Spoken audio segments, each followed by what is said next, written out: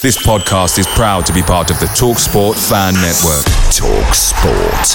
Powered by fans. Hey, it's Danny Pellegrino from Everything Iconic. Ready to upgrade your style game without blowing your budget? Check out Quince. They've got all the good stuff, shirts and polos, activewear, and fine leather goods, all at 50 to 80% less than other high-end brands. And the best part? They're all about safe, ethical, and responsible manufacturing. Get that luxury vibe without the luxury price tag. Hit up quince.com/upgrade for free shipping and 365-day returns on your next order. That's quince.com/upgrade. The TalkSport Fan Network is proudly supported by McDelivery, bringing you the food you love. McDelivery brings a top-tier lineup of food right to your door. No matter the result, you'll always be winning with McDelivery. Order now on the McDonald's app and you'll get rewards points delivered too. So that ordering today means some tasty rewards for tomorrow. Only via app at participating restaurants. 18 plus. Rewards registration required. Points only on menu items. Delivery fee and terms apply. See mcdonalds.com. Hi guys, just before this episode starts, as per usual, we'll give a shout out to our podcast sponsor, which is the FIFA Factory. You'll be well aware of what that is and what it's all about if you listen to the last episode where we spoke to the creator, Matt Phillip. If in that time you've decided that it is something you want to give a go, you want to know how to get about doing that, their Twitter handle is at the FIFA Factory, or obviously you can get in touch with any of us from this podcast, me, Joel or Will, and we'll direct you to where you need to go. For those who haven't listened to the last episode yet, or haven't heard about what FIFA Factory is before, it's essentially a friendly community on FIFA that has been made in the lockdown periods to sort of help anybody who's a FIFA player sort of want to get away from your frustrating drib of the foot champs, or have a more enjoyable experiences instead of the what can be quite a frustrating competitive scene in your online games. You play 90s overalls, you get a different squad, you run a league system, and they do bonus cups, mid-season cups, playoffs, promotions, relegations. There's the full lot. So if it is something that you ever wanted to give it a go, then do so, because it's, like I said, it's such a different FIFA experience because it's an enjoyable one. There's no frustration there. So do get across and give them a go. Thanks, guys. Tigers burning bright on hallowed turf, a glorious sight. What immortal hand or eye could frame thy fearful symmetry?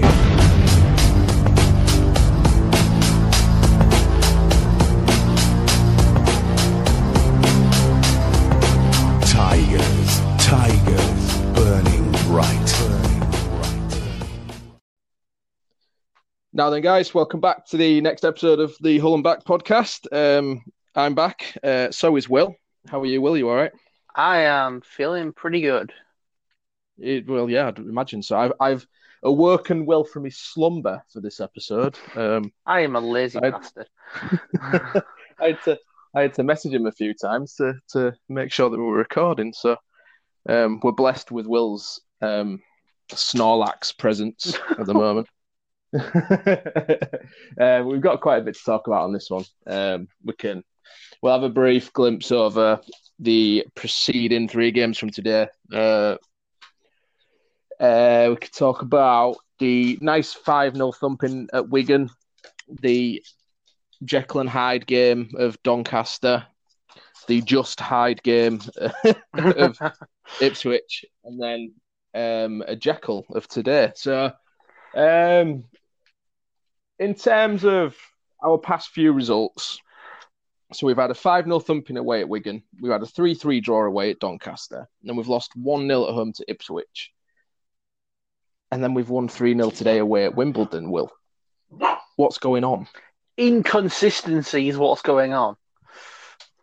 Yes. I mean, is there a reason, right? Because I'm sure someone will have to double check these stats for me, but I'm sure somebody on Twitter mentioned that at home, we've only scored 15 goals. 15 goals. Northampton and Blackpool are the only teams to score less. Yeah, and we've scored 37? 37 More, away from like home. nearly like 11 more than I think the next team. Now, you see, that's a weird, because I don't think that happens very often. Now, imagine if our home form was even mid-table standard. Imagine where we would be. Because why do you think we struggle at home so much? What's your theory on it? I think it's to do with the mentality of being an away side. I think our best football is usually when we're playing on the counter and with a team that is sort of on the back foot, not controlling the game. And usually the home side is the one that would control the game. When we're in control, teams will sit back against us and we can't break them down. But when we're the team sort of attacking, we're usually okay. I think it's a case of being a more counter-attacking side away from home, being more to our strengths. Yeah, I mean, it's a fair point because obviously we have shown under McCann that we do prefer to be the counter-attacking side. But surely with the quality of the starting 11 that we've got, even at home, we've got more than enough creativity and firepower in this team to be dismantling anybody at home, regardless of how they set up. So why doesn't it happen? Oh, I'm not sure. You'd have to ask Grant, to be honest. It is weird how vastly different it is. And I do wonder if it is a thing with the fans. I wonder what the form would be like if fans were in the ground. Well, yeah, because that adds to we're better away. So that, in essence, means that the teams that the home grounds that we're going to, they're also playing worse at home because we're coming away with more positive results. So maybe it is just because I think since the first lockdown, when they halted the season halfway through last year, all the away teams were getting far better results. It was becoming a lot easier to win away from home, I think, because there wasn't the advantage of having the fan base there. But my logic, I'd argue that not having the fans there would be less pressuring because, especially the KCOM, like we're a very impatient bunch. I mean, Craig, to be fair, before lockdown, the KCOM didn't exactly have many fans in it anyway. Yeah, so it's not much different for our fans. But it's when a side plays bad at home, you've got a lot more fans sort of, making disgruntled noises, making their voices heard, etc. on the stadium. I would think it'd be more pressuring. Well, less pressuring to have no fans in the stadium. So, yeah, it's a bit of a weird one. But we've shown with our away performances, I mean, that 5-0 dismantling at Wigan was perfection, really. I don't think they really offered us any sort of threat. I do think also a bit of it is the opposition does come into it a bit as well, that we've played away. Yeah. You've got, because we don't play a different system. He plays the same way. He plays the same people. So it is quite a bizarre. Obviously, like when a team presses us higher at the KC, I think is our issue. We don't like, because I think Wimbledon tried it in the first half of today. I noticed where when we try and play out from the back, teams want to force us to play it long because we're just no good at retaining the ball. Yeah. We hit it long. So I think it's a case of at the KCOM, teams press higher than what they do at home. I can't understand why, because if you play the same way against us, then you nullify our threat entirely, no matter where we are. So it is a weird one. But yes, 5-0. So Wilkes got a hat-trick. KOP got a goal. McGuinness got a goal. All three of them, the front three, got a goal after what was a worrying run of form where we were barely getting any shots on target, if any, in some games. So we had that going for us. It was a required result after the 8-0. And again, it was a bit of respite for the humiliation of last season. I mean, there was a part of me that thought we were going to get 8 at some point. Might be asking a bit too much of this current side, but we're going to in some dire times. They could have done. City had enough chances to do so, to be fair. But yeah, we did. We do seem to, even when we're scoring goals, every now and then do seem to still miss some of the skill-edged chances. Well, I can't really complain about a 5-0 though. No, not at all. And I think that's something that I'm gonna try and touch on later after today, because I feel like I might be one of them that contributes to that kind of mentality at the same time. But we'll talk about that later. We'll start off with these. So we've had the 5-0 thumping at Wigan. We've gone to what is going to be a direct promotion rival in Doncaster, and we've started that half pretty much where we left off with Wigan. Plan A was working perfectly for once. Yes, Grant's plan A. We was 3-1 up at half-time. We went 2-0 up, then they brought it back with a bit of a long-range thunder bastard, but we restored parity. Should have done better, Yes, he should have done. A rarity. And then by half-time, we're 3-1 up. Now, naive me, is sat here on the sofa going, they're not bringing this back. They're not scoring 3 goals against us. To be fair... What on earth happened in that second half? Well, firstly, I would have agreed with you until there was 2 points which completely changed it. One was KLP not taking advantage of their keeper making a horrendous cock-up. And putting, I think KLP possibly before the contract scenario might have scored that, but at the same time, he should have squared it to Honeyman. Obviously, being the striker, I can completely understand why he didn't. So he's got the striker's instinct, he wants to try and score, and his sort of like run of form.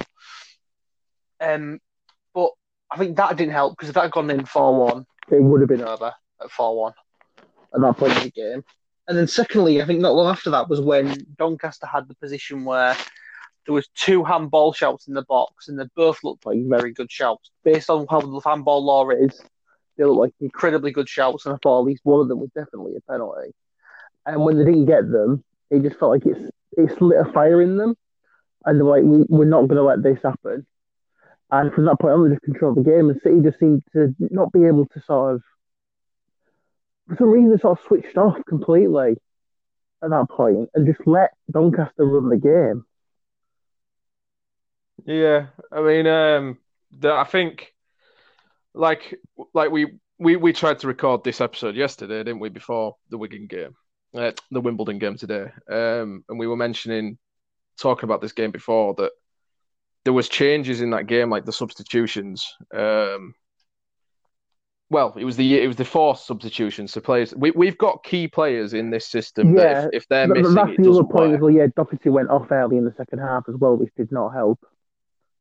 And Doherty was absolutely fantastic that first half, and I think losing him is what inevitably led us to drawing that game. Because if you look at the way we play, so he has his like little 4-3-3 system. He has one midfielder slightly further back than the other 2. He allows both fullbacks to push on. One midfielder sits. The other, Doherty, does a box-to-box situation where he runs about clearing up and linking Jones to the front 3. And then you've got Honeyman who just sort of free roams and does what he does best. If you take any of that midfield out, whether it be Jones or Smallwood, whoever's playing in that anchor role, or if you lose Doherty or Honeyman, we lose the ability to run a game. We lose our rhythm entirely. And Doherty's injury that second half, I think, is literally the reason that second half started to fall apart. Now, Doncaster obviously had nothing to lose. They were 2 goals down, so they can just throw the kitchen sink at us. And I think sometimes when we're asked questions defensively, we've been very lucky to not concede more than what we have. I think the amount of clean sheets we've had is a bit misleading onto how strong our defence is, because I do think sometimes we're a bit shaky. Most of the clean sheets came early in the season as well, to be fair. Yes.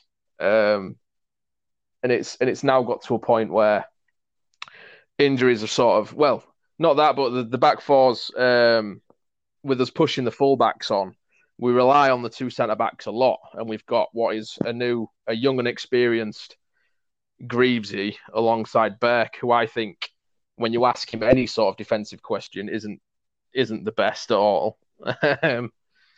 He's a good player to be alongside a better centre-half, but I think as a defender himself, he's not shown himself to be the best so far this season. That's my opinion anyway. But when we've got these fullbacks pushing on, and then you've got Doncaster who are literally just going to throw the kitchen sink at you for 45 minutes, you'd expect us to maybe concede 1 but see it out. My inkling is that, well, my irritation is that McCann just doesn't seem to see games out properly. His game management's just poor. Like, yes, plan A worked in the first half, fantastic, but then when you lose Doherty and something's got to change it. Like, Donny were all over us, and we didn't seem to want to try and adapt and change the situation to cope with it. We just allowed it to happen. And we didn't counter them bringing in Bostock to control their midfield. Yeah, as soon as they made that change, and then they used him as like that deep line playmaker to just spray like long diags about and control the game, we needed to change our system to nullify his threat, and we didn't. We carried on playing the same way we did in the first half, minus Greg Doherty, so it wasn't working. And this led to Doncaster just growing more and more into the game and getting more and more confident. And like you say, the ref's poor performance for both sides really played into Doncaster's hands because the two handball shouts probably pressured him into giving the penalty that he did, which obviously gave them that goal, and then they're only a goal behind then, so it was only a matter of time. Especially when Coventry came on. Yes. And then you get through to extra time and you're thinking, now we've won this. 100 and something minute. Honeyman goes off injured and it's like, we should still be okay. And then obviously some 40-year-old geezer who designed the kit that they were wearing and etc. Obviously written in the stars, sticks a top bin free kick. It was a great free kick, but it was so deflating.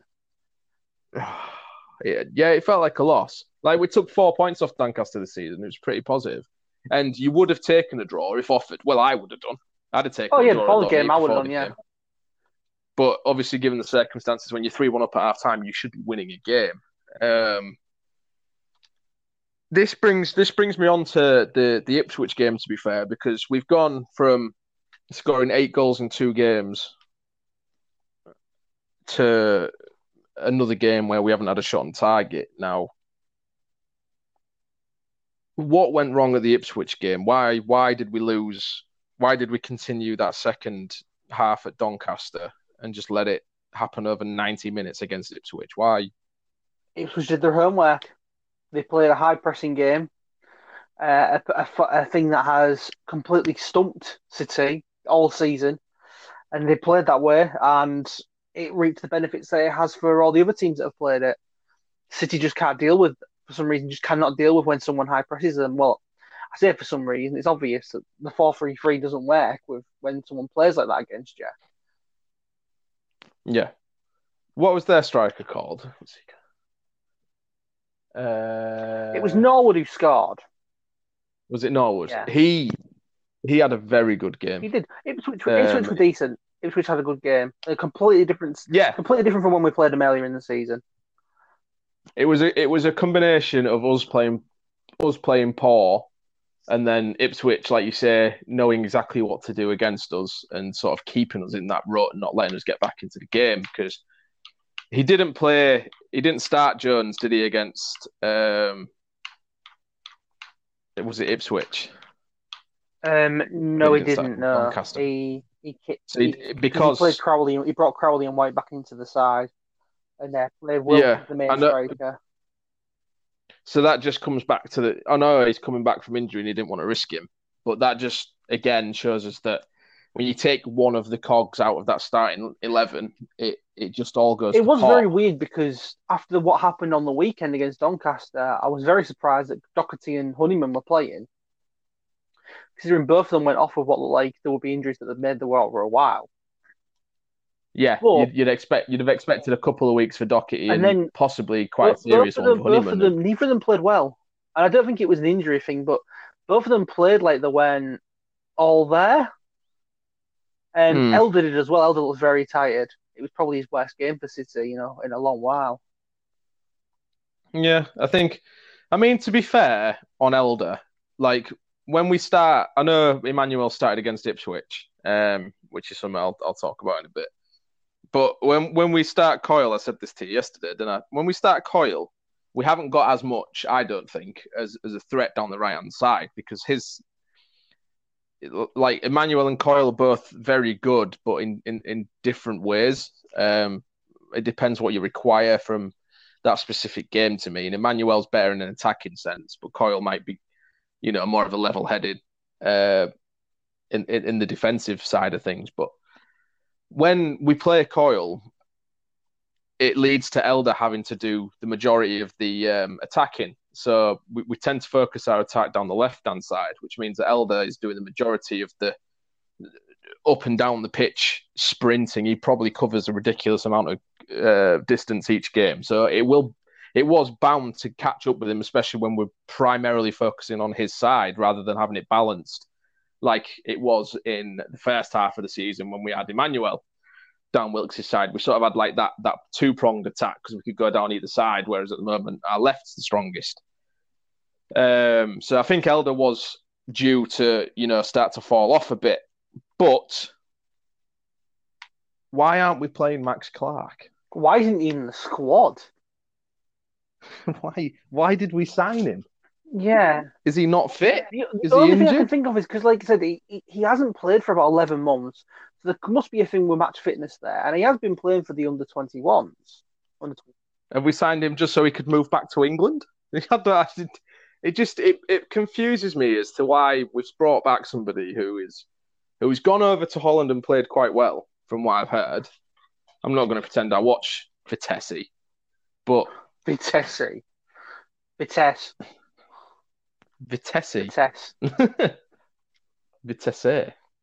Don't have an accent, does it? Don't watch. But if we've signed a player of Clark's ability, and Elder's looking like he might be starting to he needs a rest. Well, actually, considering I was going to say, we'll get onto it. He didn't look like he needed a rest today. It's a weird one. He just looked tired, but the entire team looks tired. Yeah, I mean, we are playing like Saturday, Tuesday every game, so I think to be in this current climate of football where we're having to squeeze games in so regularly, and it's like Saturday, Tuesday consistently, it's all going to come down to who's got the best squad to rotate effectively, that you can sort of do like for like swaps where players are just the replacement you bring in is just as effective as the guy they're replacing. Well, like we have that in the sense of Coyle and Emmanuel. Like I won't be bothered who started. I think we do Saturday, Tuesday 2 more times. We've got Rochdale obviously midweek coming up, and then the midweek after that we've got Peterborough, which is obviously a big game. But after that, when you look at the fixture list, it's almost all Saturday. I think it's because we're the only team that's played 32 games. We've played at least. Oh no, it's one more than them. I know the teams around us. Donny are on like 28, aren't they? They're 4 games. Yeah, but they're on such a shocking run of form.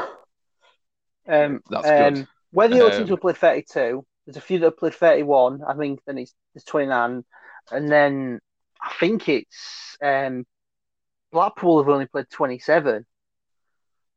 So they've got 5 games on us, Blackpool.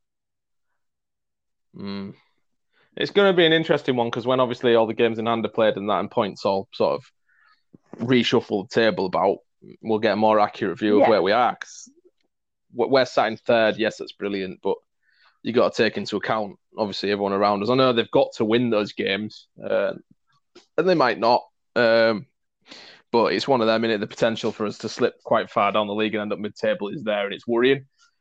But back onto Clark. So we've signed Clark. We've signed players like Flores, and they're just not involved. And it's weird because why sign them?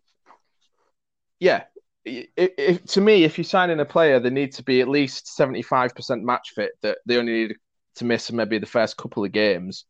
That they're ready to be thrown in if needs be.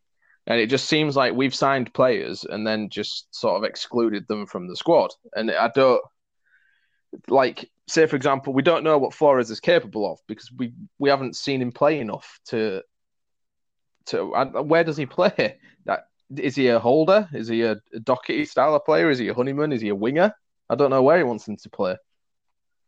So when you've got players like that are so vital to our system like Jones Doherty, you'd be thinking, hopefully he's signed Flores to be an effective replacement for that, and we've not seen it. So it's quite bizarre that, we're throwing players like Crowley in, who's undoubtedly talented, but doesn't fit anywhere. Yeah.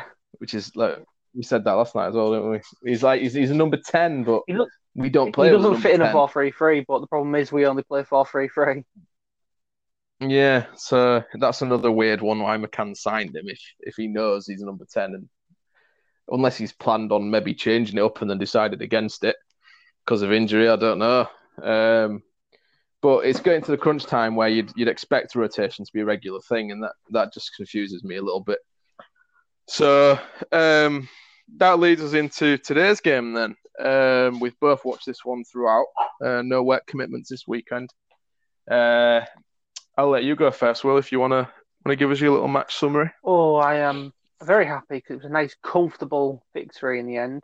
Very similar, I think, to the Wigan game, to be honest, in the opponents. Wimbledon, it was weird because Wimbledon, when we played them earlier in the season, when they came to KC, I thought they looked okay, like a decent outfit. Could have been 2 or 3 up against us. Didn't take their chances. We sort of scraped to 1-0. But today, considering they've had a manager change since that match, I know they've dropped down the table in the relegation zone now, they just looked a shadow of that side that we played earlier in the season. But it was just so comfortable today. There wasn't. I can't even think of a chance Wimbledon really had at any point. Late on, Ingram had to make a save, very late on, like in injury time. But apart from that, he didn't really have to do much. Everything was comfortable for him. And City just sort of controlled the game. And while they could have probably won by more, we managed to score some of the chances that we got. I don't think City were perfect, but I thought they were solid. And they were dogged. They were comfortable. That would have been maybe... If there'd been a better side against them, it could have been maybe an issue. But it was comfortable. So it was what was needed, essentially, after what happened midweek. Yeah.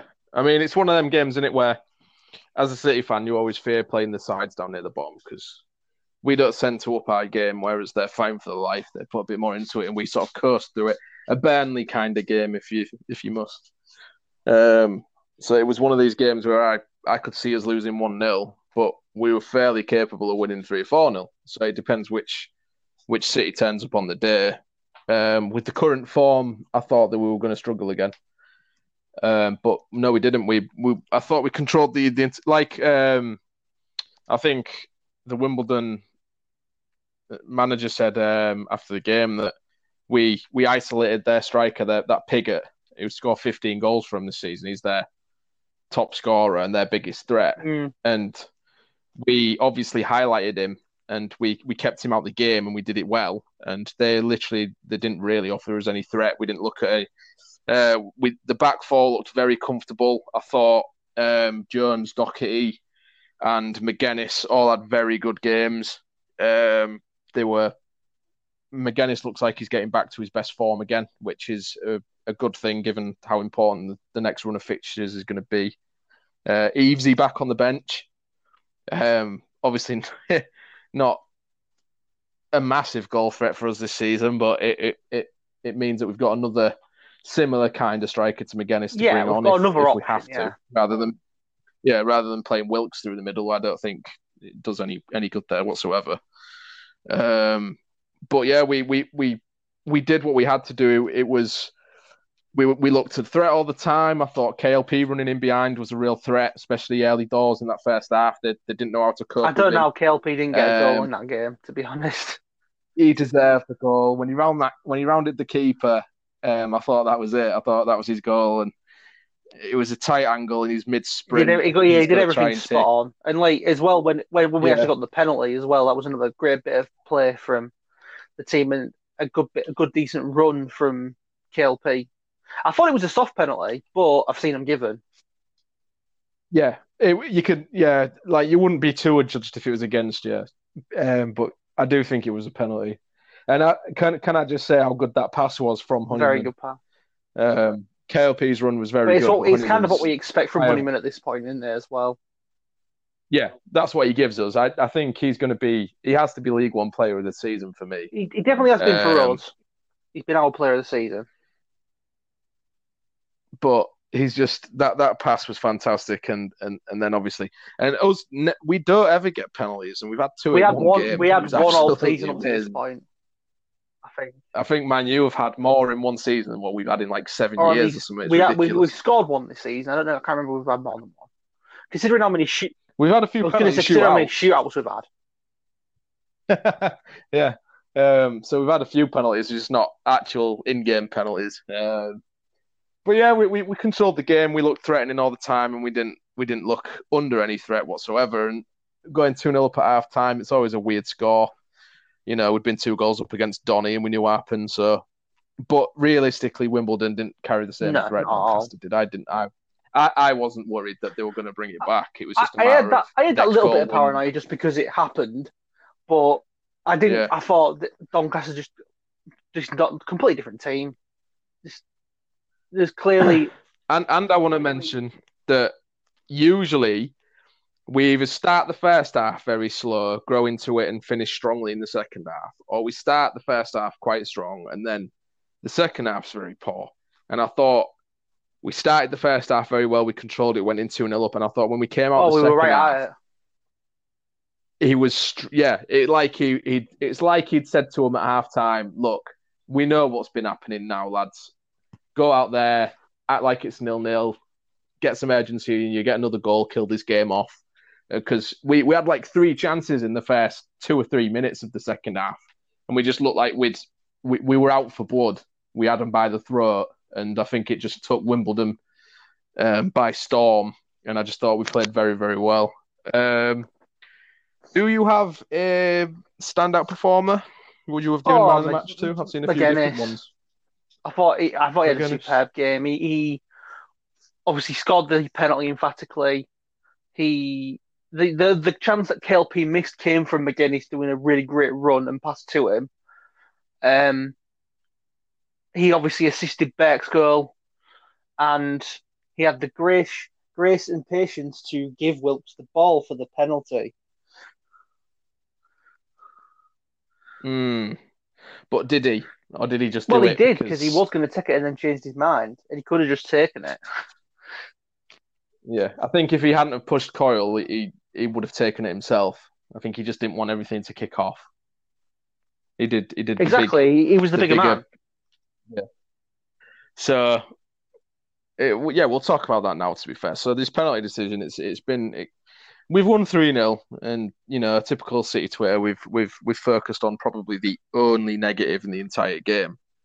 And allowed it to overshadow what was a very good 90 minutes. I do think it was a concerning thing at the time, though. To be fair, I think actually if the Coyle thing hadn't happened in the middle of it, I don't think people will be as bothered about it. I think because it was the captain, that's what made people a bit more concerned. And obviously, what's happened post-match, we don't have to worry about it now. But for that time, I understand why people were very upset. Yeah. So give me your actual thoughts on it then. So obviously, Wilkes does a storming run from the edge of his own box. He takes on 2 players, wins the penalty, grabs the ball, says, "I'm taking this." Now, McGuinness goes, obviously, "I'm the penalty taker," gives it here, and he's like, "No, I'm taking this one. I've won it, I'm taking it."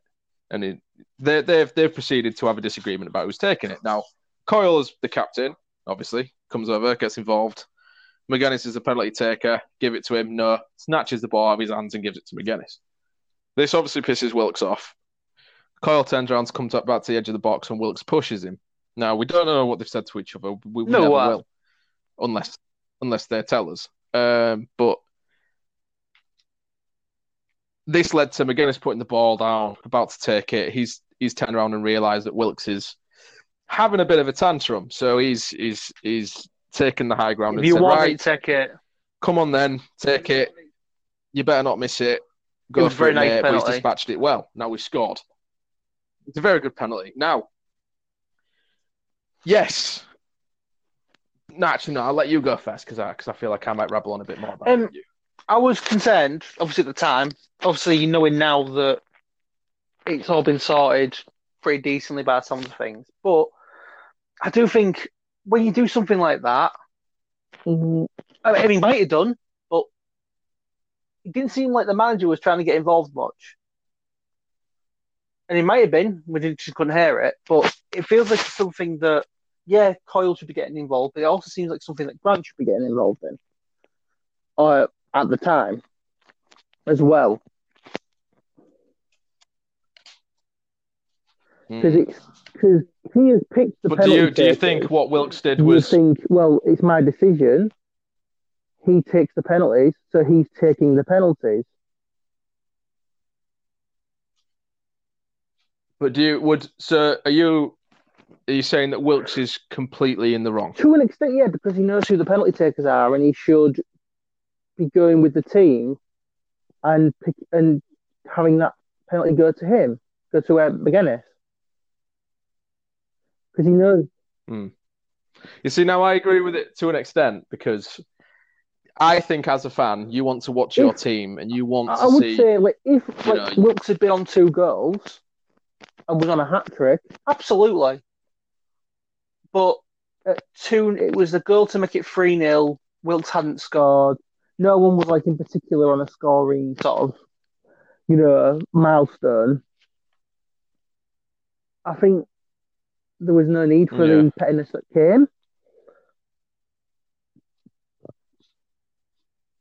Yeah, I think it's one of these situations that can be avoided where, like, if Wilkes would have looked over McCann and McCann given him the nod, all of that's avoided. But because there's no clarity from the touchline, or they'd not looked over, they might have been, and they've just not noticed. But to me, it's just all a communication issue. Now, as a fan, I liked to see that. Not the petulant side of it where he pushed Coyle. It was a bit silly. But the desire for Wilkes to step up and say, I'm taking this. I want to bag it. That, to me, we were sat on this podcast not that long ago saying about how Wilkes was performing awful and he needed to start contributing more goals, etc. He scored a hat-trick against Wigan. He scored 2 against Doncaster, and he had a few good chances to be put through on goal today. And I don't see. To me, the more I watch McGuinness and Wilkes together, they've got. Do you know, like the situation at Liverpool where they think that Mane and Salah do not get along because one wants to score more goals than the other, and there's a theory that they don't pass to each other when they're in better positions because they don't want them to score more than the other. I think we've got a similar situation with McGuinness and Wilkes. Now, do you remember on the podcast when we was talking about the fact that when Wilkes doesn't put his head up, he don't pass the ball, and you can hear McGuinness shouting, pass the fucking ball, things like that. McGuinness was doing the same to Wilkes today, which I think might have gone a bit unnoticed by some fans. There was an opportunity where McGuinness was on the edge of the box and Wilkes was clean through and goal over on his right-hand side, and if he'd have just passed him through, he's got a one-on-one chance with the goalkeeper to score. Now, McGuinness has looked up, seen Wilkes, and he's took a shot from 20 yards and blazed it wide. Wilkes didn't react to it. He just turned around and he walked back. But it wasn't long after that the penalty. So Wilkes has done this massive run up the pitch. He's won the penalty and he's picked that ball up straight away. I think he's done it because he wanted to keep his goal scoring run going. It was a great run. He felt like he earned it himself. And he's probably a bit annoyed at McGuinness for not slipping through on goal earlier. McGuinness will turn around and say, well, you don't do it to me, etc., and he can get a bit petty. I mean, this is obviously my thoughts. I'm not saying this is what they're actually doing. Looking too much into it at this point. I don't know, though, because... No, I get it. I do get it. They've obviously got a bit of banter going on with each other and stuff, because it was obviously McGuinness who wrote... No, I'm not saying they don't get along. I'm saying they've got a competitive nature about their game at the moment where... I'm not saying they're going out on the pitch and saying, right, I'm not passing to you because I hate you. I'm saying they're going out on the pitch and saying, I'm going to score today. And he's like, no, I'm going to score today. They've got that, buddy competitive side where they've probably got like a bet on saying, I'm going to score more than you this year or whatever. So that, kind of football relationship. But the fact that Wilkes took that situation in his own hands and said, I want to score a goal, to me just says that he wants to continue his form and keep his confidence high. And I'm all for that, because then if Magennis and Wilkes have both scored, they've both continued their run of form. Whereas, if Magennis would have took it and scored 2 penalties, he's scored 2, but Wilkes hasn't scored today. And that ends his run of goals, if you get me. Because he didn't score against Ipswich. He's gone 2 games without scoring instead of 1. Now, this is where it gets thingy, because obviously, yes, he acted like a kid. You never condone pushing your club captain of everybody. But without it trying to sound like I'm justifying what he did, because I'm not. I see it as passion. I know a lot on Twitter don't. I see it as the fact that he wants to score a goal. He's a striker. He's a selfish striker. And he wants to score goals.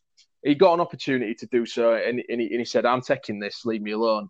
And is that really a bad thing? Well, I would say it's because he's not the designated penalty taker. He has his opportunity to score goals, then he should take the opportunities when he's in front of goal. The penalties are for the penalty taker. End of, in my opinion. To me, it feels like, I know he doesn't mean to do it because he's come out when he's apologised, and I completely get it, because he realises the mistake he made. But that's the thing, he realised it was a mistake. So he knows he shouldn't have done it.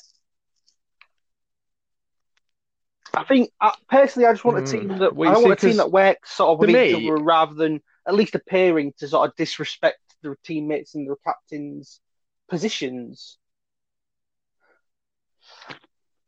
You see, the thing is like, I think unless you've played football for teams, you don't really get, on the pitch things change. I know. Like, obviously you'll have a set saying, right, you're the penalty taker today, but surely it's not an executioner's order. It's like, this is it. There's no swaying from this set of rules. It's not, they're all in it together. So to me, rather than Wilkes acting, I think he's inflated the situation by acting the way he did. But if he'd have just said to Magennis, look, mate, I'm fancying this one. Like, I want to score another goal. Like, it's an avoidable situation, is what I'm trying to say. But the fact that McCann has obviously said to him, Magennis is the penalty taker, I think is irrelevant, because on the pitch things can change. What if Magennis wasn't feeling it and he passed it to Wilkes? No, because that would have been McCann fine. have been pissed off? But that's because Magennis has logic. made the choice that he doesn't want to take it. Clearly, the designated penalty taker wanted to take it because it's his. Put it this way, I think we're putting too much into it. We said at the start, we're letting it overshadow the entire result. It was a good result. Yeah, I think. No, yeah. Well, but I'm saying I'm not seeing it as a negative, is what I'm saying. The vast majority of people are. I'll just end it with. I think the best way I saw it put was by, I think it's Andy Medcalf on Twitter, who just said, "Winners don't have to be twats." I think that's the best way of putting it. Yeah. They've all like apologised. It sounds like it's all been sorted out. So just end of it there. Yeah. Right, fair enough. Yeah, I'll leave it there. I'm happy with that. Obviously, if any of you disagree with me, which I think the vast majority of you will, or if you agree with Will, you can let us know. Obviously, I assume you've all got our Twitter handle by now. You've probably seen us all about. So we'll go from, obviously, the Wimbledon game then. So we've got Rochdale next on Tuesday. Actually, to be fair, I'll read out the one comment I got from Twitter today about today's game before we move on, because I feel like if you're the only person who's contributed, I should read it out. So Adam Corrigan did tweet earlier, and he put, "I thought we were excellent today. Superb away performance. Seems to have been missed by a lot of fans worried about the Wilkes incident." We just spent half an hour on it. But let's hope we can find some. Yeah, let's hope we can find some consistency and perform like that for the rest of the season. I totally understand why people are getting swept away with negativity and are just completely fed up with everything that's happened. But we have to try and call it as we see it. I thought it was a superb performance and one we desperately needed. Yeah, which is largely true. Probably a very I don't think it was a accurate perfect performance, but it was perfect for what we needed to do. Like, it wasn't a good performance, but we needed to be solid. We needed to sort of get over the Ipswich game, and we need. No, I don't know. I thought it was a very. I mean, obviously, I would probably liked. I would KLB, say that maybe a couple more goals. the opposition. Position really helped. Is what I would put as a caveat, because Wimbledon didn't turn up at all. Did they not, or did we just nullify them? Did we play that well that it Put it this way, I think they were as bad as we were good then. Okay. I didn't Incredibly have you down as cliche. quite as negative. No, I thought we were decent. I just don't think we were Amazing. Is what I mean. It wasn't like the Portsmouth game. No. It was sort of just comfortable. The Portsmouth game was a great performance. I thought this was just a comfortable performance. Yeah. Either way, Yeah, I'm not trying to be that negative. as an answer. That's fine. I thought it was a good, solid performance. It was what was needed. You just need to continue being that sort of solid going forward, especially against Rochdale, who were another team that we should be looking at getting points from. Yeah, I get you, mate. So we'll go from that. Then we'll go to the Rochdale game on Tuesday. So this really begins a run of 3 games that we should be winning, especially considering, like we've mentioned with the games in hand situation, and that we need to be beating the teams down the bottom all the time, and then picking up points for teams around us if we've got any chance of the top 2. So it's starting with these 3 winnable games. Rochdale and next, we've disposed of Wimbledon. Now, I think me and you hate doing predictions, but I'm going to ask you for one. Well, yeah. Beautiful. Rochdale are on a horrendous run of form. They haven't won in ages. They're a team near the bottom of the table. They're a team near the top. All set up perfect for a typical City performance. Fuck that. We're going to win. I think we're going to win. Yes. I don't know about Scott. I want to say 2-0. 2-0. McGuinness and Kale. I mean, I've got a run. Break his duck. Good. Would love that. I've got a Rochdale fan who's messaged me, staying anonymous for certain reasons. But I asked him some questions to sort of like get a feel of their season and how their fan base is feeling and stuff. I feel like in this season I'm going to try and engage a bit more with some opposition fans, and we'll try and get some other views in it, because I think people. Me and you can we can rabble on a bit, can't we? We'll get another perspective in.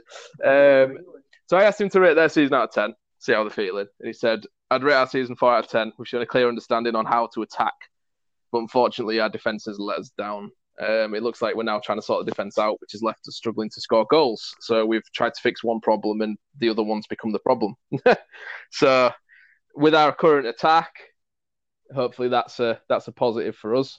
If they either don't score goals or they when can't we played them earlier in the season, we won 3-0. And it was a comfortable performance from memory.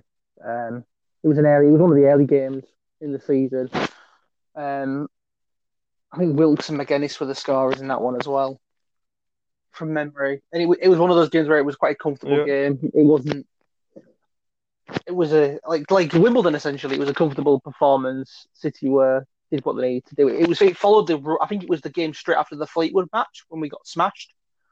So it was a game we needed to win at the time, and similar to this one, to be fair, similar to Wimbledon in a way.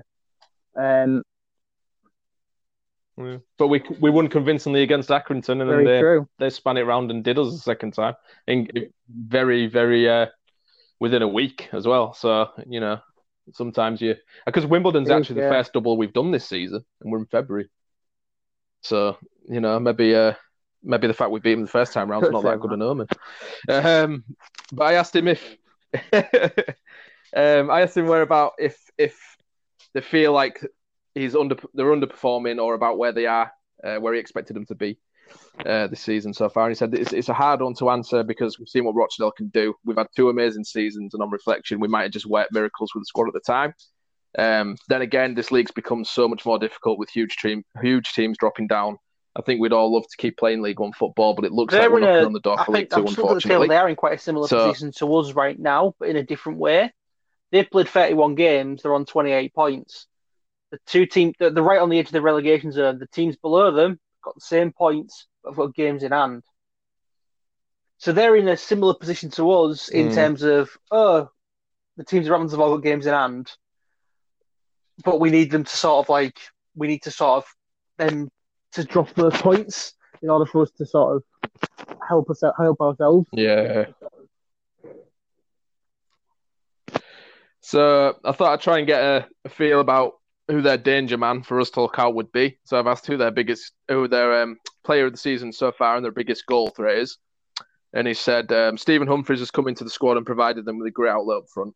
I haven't really seen a game where he's underperformed, and he always gives 110%. Matty Lund has come back, and wow, what a player he's been for us, a true contributor on the pitch. And I would probably feel that these two players are the ones that stand out massively in the squad. And carrying on, Humphries is the biggest Humphries goal threat wasn't for them. at the side when we played them last time, so could be a bit of a different threat from when we last played them. And also, we're playing them at the KC where we can't score for shit. Yeah. Yeah. So I asked how they feel with the manager at the moment, and he said Brian came in and really bailed us out of a free fall stint into League Two, kept him up. Thinks he's a cracking manager. He's got great ideas for how they should play. He just doesn't think that they have the players to sort of interpret the style that he wants them to play, and that's why they're as low as they are. I mean, that could sort of apply to us at the same time, really, because if we don't have our starting 11, we cannot play McCann's favoured little 4-3-3 system, can we? So I feel like we can understand that one. I asked him who he thought our biggest threat is for them, who he's least looking forward to facing, and he put, I feel the idea of playing Hull City in this league is something like a club like Rochdale are always excited for and carry some hope. We're aware that team has so much talent at their disposal, so I'd have to say, as for people who pose a threat, your entire team. That's a bit of a cop-out answer. I mean, he obviously hasn't really seen Jacob Greaves. Even when Greaves scores, it gets taken away from him. Oh, sod. I feel really sorry for him. Yeah. I mean, to be fair, Wilkes is 11. on 15. Yep, 11. McGuinness is on 11? 6 in the league. We're on a league goals, aren't we? 6, yeah. Doherty's always a threat. Honeyman's very dangerous from set pieces, so I can kind of see where he's scorers, yeah. You know, it doesn't necessarily have to be goal scorers. Are all on 3 goals in the league. Yeah.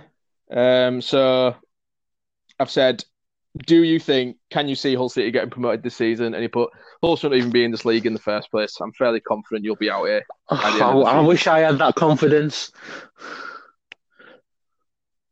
I know, yeah. I actually had someone send me a tweet earlier. Let me see if I can find it. It was a Wimbledon fan. I asked on the Wimbledon hashtag if there was any fans that wanted to give their thoughts on the match. If I look at the table, Peterborough, I think, are going up. And he said, Peterborough and Lincoln. I think Peterborough are going to go up. 2. Donny, I think, will be the biggest threat to the biggest threat to the top 2. I don't know. It's there's a few below the games in hand have really messed everything up. And get an idea of exactly who's where. Because Blackpool on us, they've got 5 games in hand. In theory, if they won all those, they won't. But if they won all those 5 games in hand, they'd overtake us. And they're currently in 13th. Yeah. I think we could drop down to like 8, 7 The games in hand, because of the way that it's been postponed, it's really messed up the idea of who exactly is where. The only one we know for certain technically is Hull City, because we've played all our games. Yeah, we're at a bit of a handicap compared to the rest of the league. So Ray Armfield, who's a Wimbledon fan on Twitter at Kent Womble, if you want to know his handle, he's put two debatable penalties aside, Hull still much the better team today. Solid and organised at the back, quickly worked out the stopping Joe Pigott, stopped much of our goal threat. Impressed with Alfie Jones in midfield. He broke up play very well, and I think he'll go up via playoffs. So if it's you another offered me fan that now, I'd take it. But I just that isn't us that assumes we'll get. Yeah. There's a trend at the moment that every fan but Hull I City think fans that, think that will go there up. was a lot of thing about when everyone was going on about getting rid of McCann. I think a lot of fans who went, City fans were like, "Why do they want rid of him?" They're sad. I think it's because they don't Yeah, know because there's a neutral they don't know the perspective. full He's just story. won January Essentially, Manager of the Month. Yeah, he's won January the Manager of the Month, and we sit in third place. So people were like, "Why are they asking for him to be sacked? That's just weird." But yeah, it's one of them where you need the context. Like, if you're not a fan of the club, you wouldn't don't really know, understand. you wouldn't know the context. They won't have really focused on how bad we were last season. No, so it is. Yeah, it's to anybody who's not a City fan, it does seem bizarre, but that's just understandable, really. So we've covered all that. We haven't got really much anything else to talk about. What I do want to say is I listened to Rich and Luke on the Tigers blah blah blah earlier. Their new episode was a good one. It's worth a listen if you haven't already. Will I have, yeah. You have the most recent one. Yeah, it was a very good one. And you know, it made me think. We're way too negative because I admire. Yes, yeah, I think we are way too negative. It was a bit of an enlightened moment for me. So if you ever do listen to this one, Rich, you've awoke me. I'm going to change my ways. Stop complaining about Malik Will. I'm going to try and focus on positive. Yes, well, you see, no. Well, the thing is they've made me realise the thing is McCann isn't going to go. He's not. They're not going to sack him. He's not going to walk. So, as much as we don't like him, we've got him. So, rather than going on Twitter and moaning about him all the time and saying how much we don't like him and we want him to go, etc., nothing's going to change. So we might as well focus your energy on just supporting the lads and what they're doing, because I know Twitter's a place where we can go and say what we want, and we do have the right to say what we want. But I'm not saying to anybody stop saying McCann out or anything, because I would rather him be gone. But the reality of the situation is the feel of the club at the moment just for so long has been so toxic, which would start from the whole Tigers fiasco. From that point onwards, it just something went wrong. And I mentioned to Rich on Twitter earlier that when I was a kid, when I first started watching City, when it was like the 1999 2000 onwards, the thing with City was we were never a really, really good team. We were always struggling. And then we found this sort of unprecedented success, which coincided with us moving to the KCOM. But the club always sort of, we were always as one. The club and the fans all moved together. We had this whole togetherness about us. Whereas there's a new generation now that have known nothing but promotion and Premier League and good players. And now that's shifted back down to, that we've shifted back down to lower echelons of the divisions, this disparity mixed with the owners, mixed with this manager, it's just created this, I don't know, whirlpool of sadness.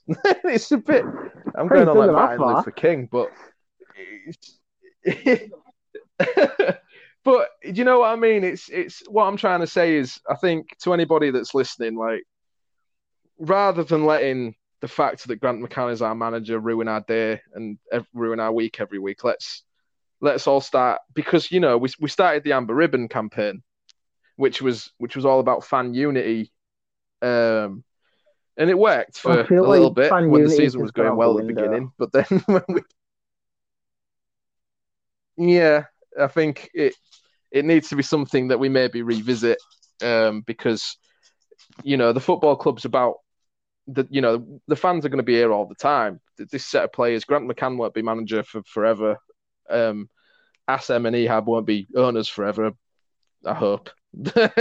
But we do need to start pulling together in the same direction again, because the infighting on Twitter is a bit silly. And yeah, we should be getting upset about more serious things like captains splitting up.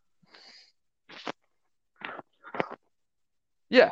So, if there's anything that any of you want to suggest that we talk about, because, like we enjoyed doing the special episode with Matt from the FIFA Factory last time out. We took a nice happy trip down nostalgia lane and talked about some favourites and stuff. So, if anybody ever wants to contribute anything to the podcast, wants to jump on for an episode, just do let any of us know, because, let's start moving in a forwards direction and start working together and bring in some more good times, even if that means talking about past times. I just think that City Twitter should be a happy place. I want to see us all smiling.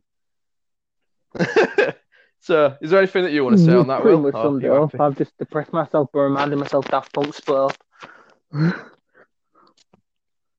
But apart from that, I agree. Yeah. Right, so we'll leave it there. City unity.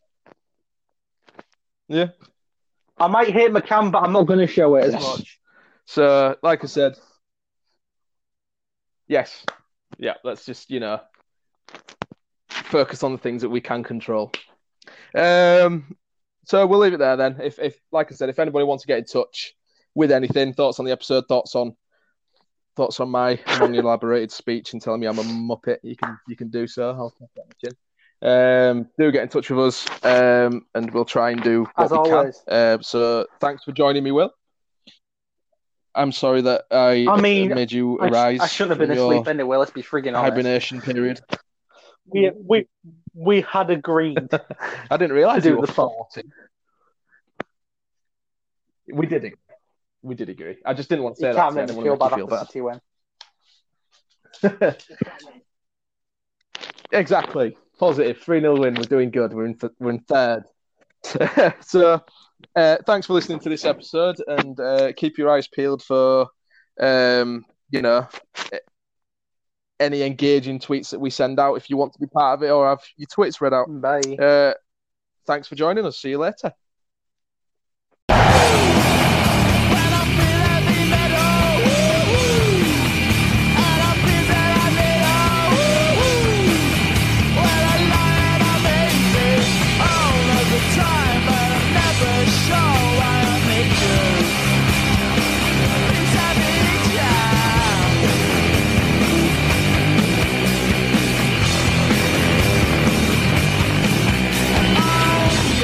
Away days are great, but there's nothing quite like playing at home. The same goes for McDonald's. Maximise your home ground advantage with McDelivery. Order now on the McDonald's app. At participating restaurants, 18 plus serving times, delivery fee and terms apply. See mcdonalds.com. Planning for your next trip? Elevate your travel style with Quince. Quince has all the jet-setting essentials you'll want for your next getaway, like European linen, premium luggage options, buttery soft Italian leather bags, and so much more. And is all priced at 50 to 80% less than similar brands. Plus, Quince only works with factories that use safe and ethical manufacturing practices. Pack your bags with high-quality essentials you'll be wearing for vacations to come with Quince. Go to quince.com/pack for free shipping and 365-day returns. This podcast is proud to be part of the TalkSport Fan Network. TalkSport. Powered by fans.